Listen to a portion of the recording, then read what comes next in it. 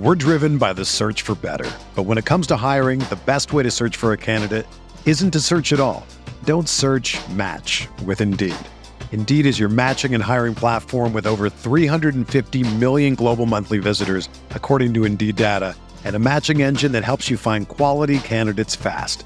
Ditch the busy work. Use Indeed for scheduling, screening, and messaging so you can connect with candidates faster. Leveraging over 140 million qualifications and preferences every day, Indeed's matching engine is constantly learning from your preferences, so the more you use Indeed, the better it gets. Join more than 3.5 million businesses worldwide that use Indeed to hire great talent fast. And listeners of this show will get a $75 sponsored job credit to get your jobs more visibility at Indeed.com/Blue Wire. Just go to Indeed.com/Blue Wire right now and support our show by saying that you heard about Indeed on this podcast. That's Indeed.com/Blue Wire. Terms and conditions apply. Need to hire? You need Indeed. Support for this podcast comes from Frito-Lay and the 2023 Snack Bracket Championship. The Frito-Lay Snack-It Challenge is underway, and fans are voting on their favorite snacks to crown champion. We're talking about prime-time matchups between the best 64 snacks in the land. Will Ruffles Ridges reign supreme? Can Doritos defend their dynasty? Or will Smart Food use their smarts for a surprise upset? Only you can decide. Get in on all the action for a chance to win up to $1,000 or a year's worth of snacks. Let your snacks be heard. Just go to fritolaysnacket.sbnation.com to vote and enter for a chance to win. No purchase necessary. Sweepstakes ends April 3rd, 2023. Void where prohibited. Year's worth of snacks awarded in the form of 52 coupons, each good for one bag of chips. See official rules at fritolaysnacket.sbnation.com.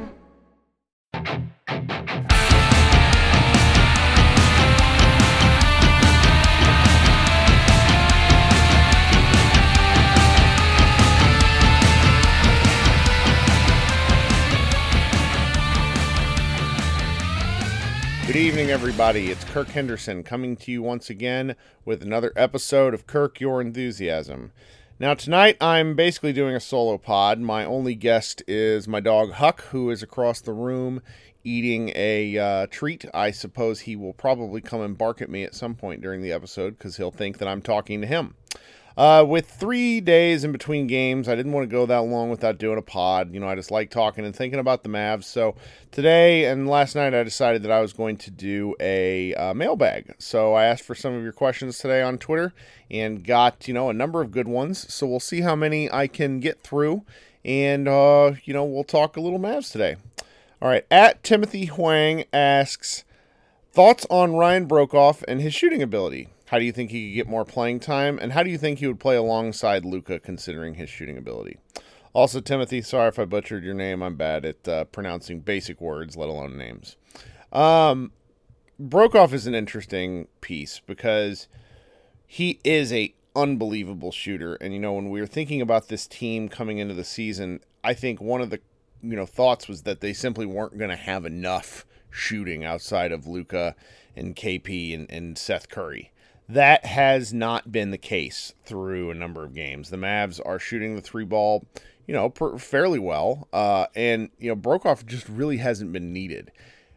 Offense is not the Mavericks' problem. And until it becomes the Mavericks' problem, I don't expect Broekhoff to really see much playing time. Carlisle has things about players. I think that he doesn't want...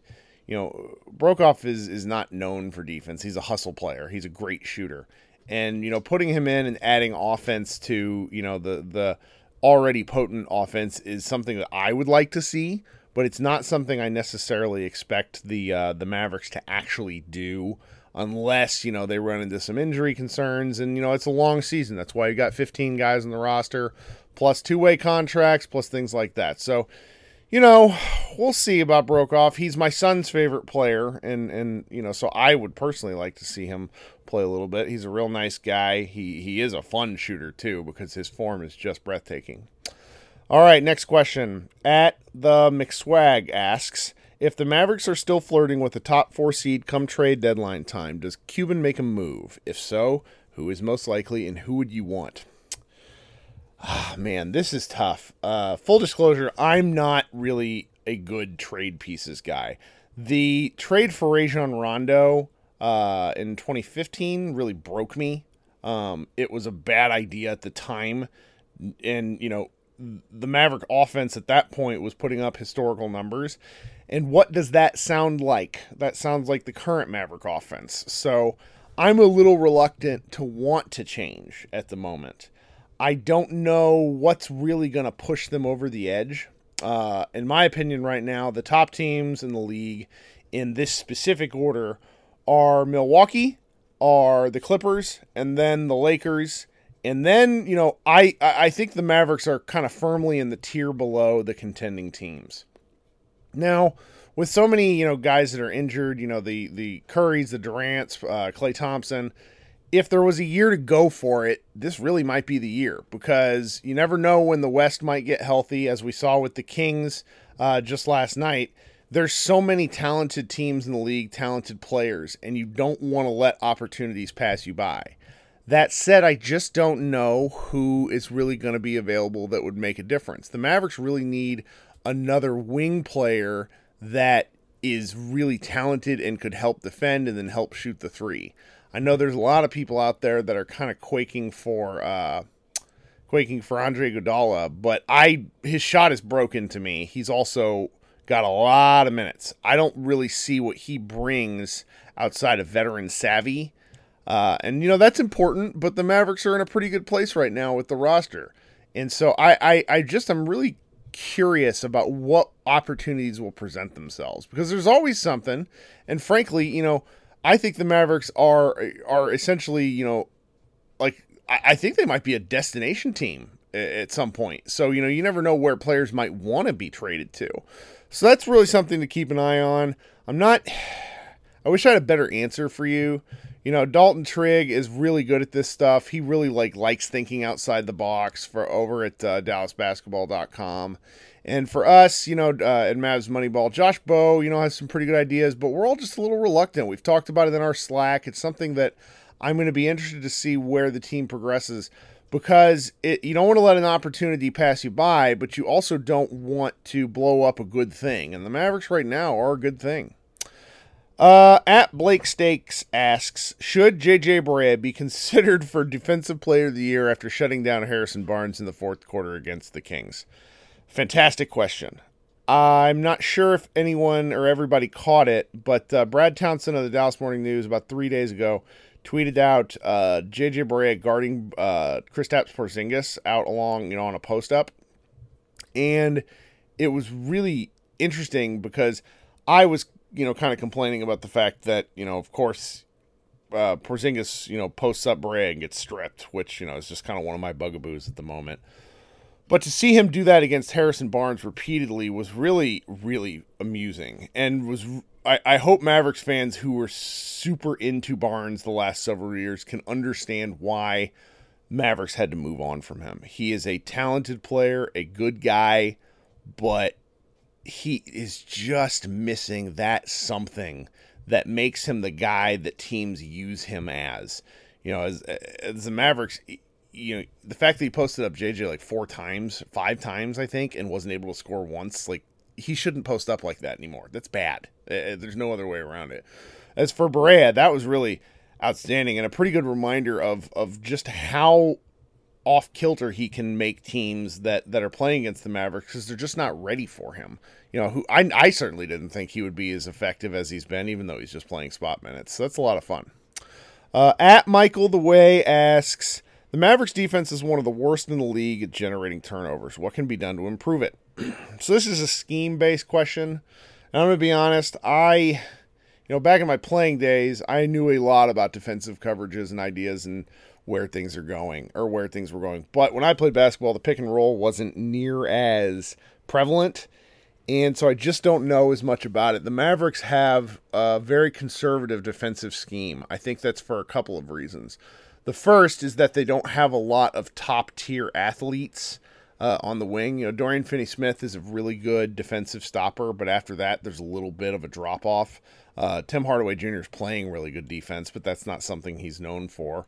Porzingis is obviously pretty good at the rim, but past, that and DeLon Wright to a lesser extent, there's just nobody who the team is a defensive unit. They want to be a little more conservative because they don't want to give up easy looks. Now, seems to be there's just the occasional game where that's what they give up. I think the conservative scheme that they're running, particularly where on pick and rolls, the guy who is guarding the screener drops back and the man who's guarding the ball handler has to go over the top of the screen. That's resulted in a lot of open jumpers this year. As far as generating turnovers, I don't think that's their intent because I think the Mavericks are much more concerned about securing the rebound, which they've actually been a lot better than I would have thought considering the personnel that they have. Obviously, that's led by Luka Doncic, but Porzingis has been a better rebounder than he was at any point with the Knicks, and that is really helpful. All the rest of the Mavs seem to have really taken the concept of rebounding to heart, and there have been very few games so far this season where Dallas has absolutely gotten killed on the boards. Okay, I'm going to butcher this one. I'm sorry, my man. At Istok _ Franco. He asks for basically, power rankings within the Mavericks organization. Who's the most important piece and how would I rank them? Man, this is going to sound nuts. Maybe it won't. The answer is Luka Doncic. Luka Doncic is the most important part of the Mavericks organization right now. Franchise players there are 10 of them in the entire league, and Luka's one of them. And so when there's 30 franchises and 10 franchise quality players, that basically means in terms of the Mavericks organization, he's number one. Number two is really a kind of philosophy thing, what you value as a person. I'm going to have to settle with Rick Carlisle, just because from the game-to-game types things, Rick's ability to adapt over the years has really impressed me. I know a lot of the fan base is probably, they grow tired of him at moments, but Rick is just really good at his job. The fact that he's loosened up a little bit with Luka is really a testament to his ability to lighten up. The Mavericks probably shouldn't ever have too many, rookie players just because he's very demanding. But in terms of the team that they have now, which is an ascendant team with championship hopes, there is no one else in the league right now that I think would be a better coach for Luka and the Mavericks. So he's probably number two. But Donnie Nelson would make a strong kind of 2B. When Donnie Nelson has the opportunity to do his job, whenever owner Mark Cuban is willing to kind of let his experts be experts, Donnie Nelson has proven time and again that he's one of the best assessors of talent in NBA history from the GM position. To us, obviously, Luka was a little bit of a no-brainer, but the fact that 4 other GMs were willing to let Luka go is, just a reminder that Donnie really knows what he's talking about. If you go back, and there's all sorts of historical stuff about the Maverick scouting of Dirk Nowitzki, and on Bill Simmons' Book of Basketball 2.0 podcast, Bill Simmons and Mark Stein really get into some of what happened with Dirk, leading up to the draft, and it was stuff that I've honestly never heard before.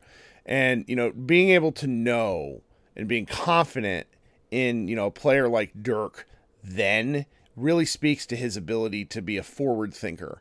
And the fact that, the Mavericks, not just Cuban or not just Rick Carlisle, that Nelson and the rest of the front office realized how valuable Luka Doncic was going to be is really, it's forward thinking. And, not a lot of NBA teams are forward thinking. And that's, something I think we have to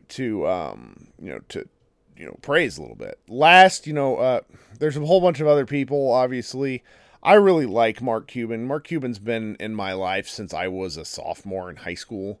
Some of the things over the years have driven me crazy, but he's really a pioneer in the big picture. The way the referees do their jobs now, the way they're scrutinized, the way the refereeing has improved. There's a lot of in-game experience things from the way that the shot clocks are presented at NBA arenas. Mark Cuban really pushed the NBA forward at a time when they were stagnant in the post-Jordan era. He's very important big picture to the NBA. To the Mavericks, sometimes I wish he'd take a back seat. I think he is a little too involved sometimes. I think we saw that following the 2011 CBA, where the Mavericks basically considered themselves the smartest people in the room, and that's just not necessary. That was clearly not the case. But I still love Cuban, so it's a give and take relationship. We've been in this one-sided relationship with Mark Cuban for years, so I prefer him to a lot of other NBA owners. I'll tell you that much. Okay, at Brian Z Nasty asks, what does the perfect Luka KP combo look like as far as play style and their respective roles? Ooh, okay. So I think the answer to this question means coming to grips with what you believe KP could be. And I think that he is going to be a $30 million a year role player. Now, that doesn't mean his role is not important, but in the current NBA, ball handling, guards, and then forward type players are the most important players in the league. Rim protecting bigs are not as important. The fact that he is a stretch five is hugely important for what Dallas needs, but I'm not really convinced that he is a partner with Luka. He is going to be, the second and maybe third guy one day on the team. He's extremely important to the Mavericks' future. I don't want to, accidentally mistake something and say that he's not important. It's just with the way basketball is played now, his ability and his threat to shoot is almost as important as his actual shooting ability. You can see, the way Luka is getting into the lane these days is not just because Luka's amazing. It's because of the spacing that the Mavericks provide. So I don't know, outside of being a rim running big who, can occasionally post up, I'm just not seeing at the moment what his role long-term could be. And that is probably going to irritate a lot of people out there who have high hopes for him, who saw him in New York. I just think that in order to get comfortable, Porzingis requires more touches than the Mavericks are going to have for him from a game-in, game-out basis. He's relearning how to play basketball. He's actually getting a lot better about moving without the ball. There was a play against the Kings last night where he flashed after Luka passed to Barea on the wing, and he flashed into the lane, sealed his man, received the pass, and just dunked the life out of the ball. Those sorts of things are impossible to stop if you're playing hard, and he's really impressed me with his with his drive. I think he's gotten a lot more focused as the season's gone along, but Luka's going to be the superstar, and everybody else is really going to have to learn how to work with that. So it's a long answer for the question. That's really where I'm settling at the moment. At a fake poet asks, what's a bigger problem, lobbying for calls by players or the inconsistent calls by officials? I know it's a very chicken or the egg situation. I think this is in reference to Luka Doncic last night getting a tech and essentially how he is being refereed. There's a handful of guys, LeBron, Giannis, Harden, Luka is entering or really has entered the conversation of guys who aren't really possible to ref consistently. With how often these guys have the ball and with how often they drive, they could get a foul call every time. I think what's important for the refs to do is essentially establish some sort of consistent tone early on. The Kings game last night's a really bad example of that. The fact that they only called fouls for 19 free throws for both teams is pretty bad. The fact that the Mavericks only shot 8 free throws is preposterous. So I would say the inconsistent reffing is probably more of a problem. In terms of Luka in specific, he mentioned he seemed to understand after the game that he needs to tone it down. He sat between the coaches after that tech, and I think he got really chewed out for the first time that I can remember this year. So that's something to watch for, but he's got to be careful with that, just because reputations don't necessarily go away once you establish them. At the Average Brian asks, what is your least popular basketball opinion that you hold? Ooh, man, do I have unpopular opinions? I can't really think of anything at the moment. This may sound sort of silly. I really love the way basketball is being played right now. There's a constant discussion on NBA social media about what needs to happen for the game to improve or for more people to like the game, et cetera, et cetera. I don't really think that, is something I'm super concerned about, at least in terms of play style. I think the NBA has a little bit of a marketing problem. I think that they need to get people, who are commentating their national games who actually like the sport. That would help. I think they need to improve their League Pass product. I also think they need to move away from constantly featuring stars who are past their prime. Carmelo Anthony is a good example. Like, we get it. Carmelo Anthony's back in the league. That's enough Carmelo Anthony, guys. There's enough young players out there that are really interesting. Let's focus on the next generation of stars. But, long-term take or big hot takes, I can't really think of any at the moment. I know that's kind of a lame answer. At Samitsky asks, what's the favorite trade idea that you think makes good sense, but is not feasible that the organization wouldn't do? Oh, gosh.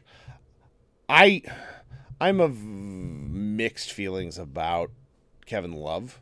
I think he adds a little bit of an offensive element that, the Mavericks would really kind of borderline make them unstoppable if he were to play the role that, Dwight Powell has and could switch off a little bit with Porzingis, but that his contract's too long. He's 31. It's not really something that makes, long-term sense. It's not something they would do. I like the idea a little bit, but that's about it at the moment. As I mentioned earlier, I'm kind of the worst person to ask about trade stuff. Pros Francis asks, knowing what you know now, what would you have done differently in free agency? Oh, guys.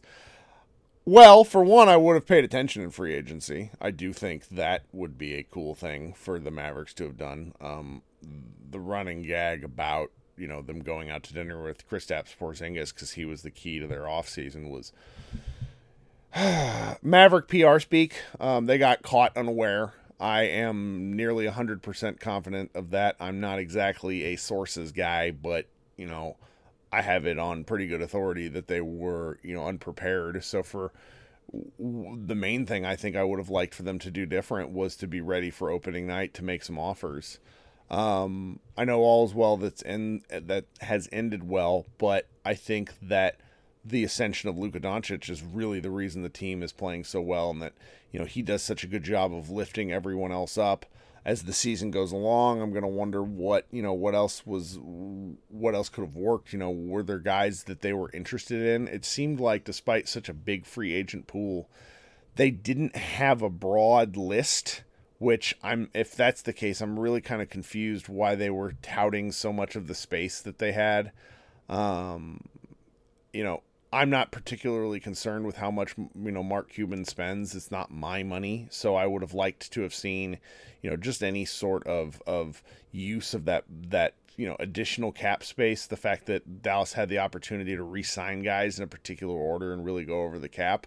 I would have liked to have seen that. And I'm sure there's some arguments out there that it's important for their cap flexibility, but I don't particularly care. I would have liked to have seen just something different. Now, I'm really happy with the team that they have. I don't necessarily think nothing is really coming to mind of who that they should have signed. I think that, at the trade deadline, there might be some bodies available that they can move some kind of 7th, 8th, 9th guys around, but I really think they're happy with their top 6, top 8 guys right now. So it's kind of hard to say what would have been better because heck, they're, 2nd, 3rd in the West. They're playing so well and relative to our expectations. It's kind of hard to ask for more. At Race the Face asks, should the team focus on Porzingis improving aspects of his game that are weak, such as post up and back to the basket, or put him in situations where he flourishes, such as catch and shoots and lobs and anything at the basket? They have to keep working with him to get back at the things that he wants to do. I think intent with what a player wants is very important in the NBA.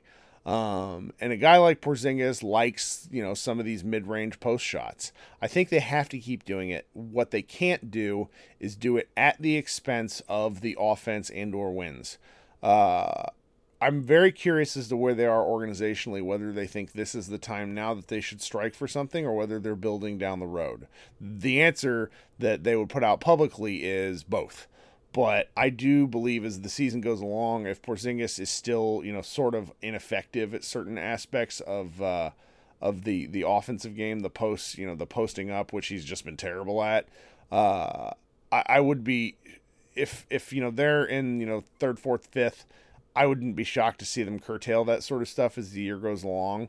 But, he's a part of their future, so they have to figure out kind of a happy medium. I'm fine with a couple of attempts a game. It's when, you get into 4, 5, 6 possessions, which it feels like they do some games where it really just gets them out of their flow. I'm not really in love with that. But, right now they're I think what they're doing with him is really working. The fact that he's playing on a few of these back-to-backs after they said he wasn't is really important. I think his progress, if you're looking at it, I've been told by the rest of Mavs Moneyball staff that what I should do is take the long-term view. What is going to happen next year? So I'm really kind of splitting the difference with that, where as long as we see some sort of improvement, over the long course of games, i.e. if he, is moving without the ball better, which he is, like he's just making the right kind of plays, I think. And I've been really pleased with his, kind of situational progress as the year goes along, even if some of the shooting numbers don't look fantastic. Okay, I've been holding on to this one for a while. At Tyler Adams asks, who is your favorite non-Maverick player? Guys, I got a good one. I love Kevin Durant. Kevin Durant has been my favorite, but he was my second favorite player until Luka Doncic came in, and I love the guy. He's evolutionary Dirk in a lot of ways in terms of his play style, and he mixes a little bit of Tracy McGrady. He's just a fascinating guy in terms of play style. He if he hadn't torn his Achilles tendon, I think he was likely going to go down as the best offensive player of all time. He still might. You never know with the way modern medicine works. He's such a talented, huge player. I know people don't really care for him and his personality, but I find some of those things actually really relatable. He's extremely insecure despite being, amazing. He's very open. He wears his heart on his sleeve. He talks. So many of these guys don't talk, and they are not honest. And the fact that he feels differently. And he kind of talks about that. He changes what if you listen to Bill Simmons' podcasts with him over the last 2 to 3 years, he kind of slowly delved into madness, and as, kind of sad as that was, it was also really incredible in the fact that a guy who's that accomplished is still, he's still unhappy with aspects of things. And that's, he's just a guy that I really like. All right. Got a few more questions. Patrick Engineer asks, me to talk a little bit about, the Luka and Trey discussion, kind of the constant, subtweeting, complaining from aspects of new basketball media. There's not really anybody in terms of old school media, ESPN, CBS, that sort of thing, who are like this. It's mainly guys that are kind of, NBA influencers who really just love to kind of hate on Luka and, compare Trey. I just think it's really unfortunate. I will make fun of the marketing of Trey now and then, but what he's doing is super fascinating. There just aren't guys like this in the league. And if Luka didn't exist, Trey would just be a superstar. So I don't want to bring the guy down. I think that's a little bit boring. I also think he's just fun to watch. I can't wait for the Mavericks to play the Hawks. I mean, the Mavericks should win, but, the 2 games they played last year were just outstanding, so I'm looking forward to that. But as far as kind of the hate and the randomness and like the borderline xenophobia from some of the people who talk about this stuff, it's really sad. That's basically the main thing about it. I think I can't help but get mixed up in it sometimes because I'm a bit of a stirrer of the pot. But most of us should just rise above it and tend to ignore it. A couple more non-basketball related stuff, and then we'll get all out of here. At America's Tweets asks, prequels or sequels? There is a correct answer. Well, I'm 35. For me, the answer is when you say prequels and sequels, you mean the new movies that are coming out right now, or the movies from the 2000s, episodes 1 through 3? Oh gosh. I mean, I'm such an originalist because I grew up on, episodes 4, 5, and 6. We had a bootleg VHS of Return of the Jedi that I probably watched 200 times as a kid. So that's really where my heart is. I do like The Force Awakens. I also really like the most recent movie, but I think it's a fun movie, but not a great Star Wars movie because it just tends to ignore how things work within the universe, and that's that sort of stuff bothers me because I really like world building. So I would say that it's the most current movies I've liked them more, just because some of the filmmaking and the dialogue in the prequels are so god awful that it hurts a lot of those movies, even though all the stuff with Palpatine is incredible and gets better with each watching, particularly when kind of what's coming. It's just really fun to watch that actor, who's a really famous stage actor, kind of chew on the scenery. So that's a lot of fun. And then last, the McSwag also asks me, is The Mandalorian too reliant on Baby Yoda? His usage worries me. No. Baby Yoda is delightful.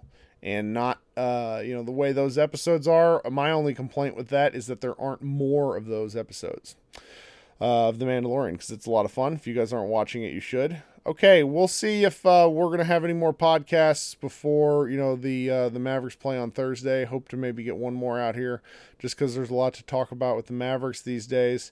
As always, rate, review, subscribe. Let us know how we're doing. We really appreciate all of the support. This has been a mailbag edition of Kirk Your Enthusiasm. Everybody have a good day.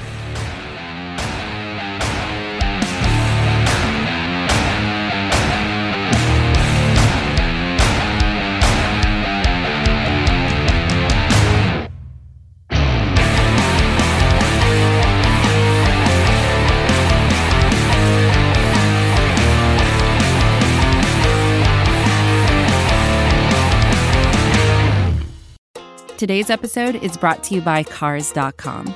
With over 2 million vehicles and 50,000 more added every day, Cars.com will match you with the perfect car for you, your budget, your life, your style. And if you're ready to say goodbye to your current car, Cars.com will get you an instant offer to cash it in. Just start by entering your license plate and get matched with a local dealer who will write you the check. So whether you're looking to buy or sell, just go to Cars.com. It's magical. Everyone is talking about magnesium. It's all you hear about. But why? What do we know about magnesium?